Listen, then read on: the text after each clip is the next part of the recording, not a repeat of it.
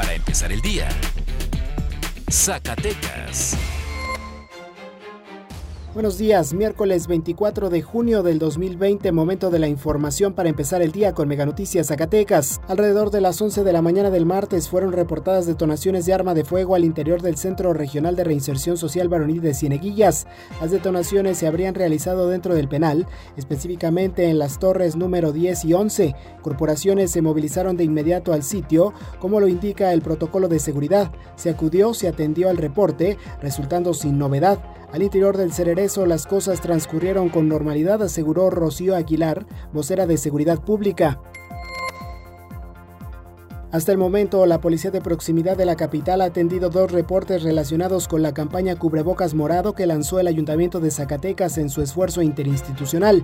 De acuerdo al Instituto Municipal de las Mujeres Zacatecanas para la Igualdad, los hechos se suscitaron cerca de la Plaza Bicentenario y otro más cerca del municipio de Guadalupe.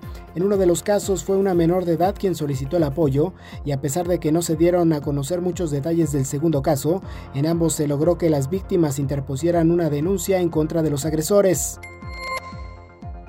La Secretaría de Seguridad Pública dio a conocer que el elemento de la Policía Estatal Preventiva señalado como presunto agresor de una mujer zacatecana fue suspendido de sus labores. A través de un comunicado, la Secretaría ratificó su disposición de aceptar y atender las recomendaciones de la Comisión de Derechos Humanos del Estado de Zacatecas, además de contribuir para esclarecer los hechos y lograr la reparación integral del daño a las víctimas cuando sea necesario.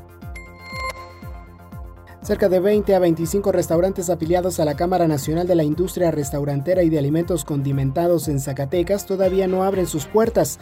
El presidente de la Canairac Delegación Zacatecas, Carlos de la Torre García, informó que un 35% del total de los establecimientos afiliados cerró durante la contingencia debido a los altos costos de operación. La falta de medicamentos para el tratamiento de niños con cáncer es una situación que se ha estado viviendo desde el pasado mes de octubre del 2019. Así lo especificó Susan Cabral, presidenta de la Asociación Mexicana de Ayuda a Niños con Cáncer, por lo que se piden donaciones voluntarias a la ciudadanía para la compra de estos medicamentos, ya que los fármacos antes se podían conseguir en 900 pesos, ahora se compran hasta los 6,000 pesos. Actualmente la ciclofosfamida no se está encontrando en el mercado y este es un medicamento básico para el tratamiento. Ahora usted ya está bien informado para empezar el día con Meganoticias Zacatecas.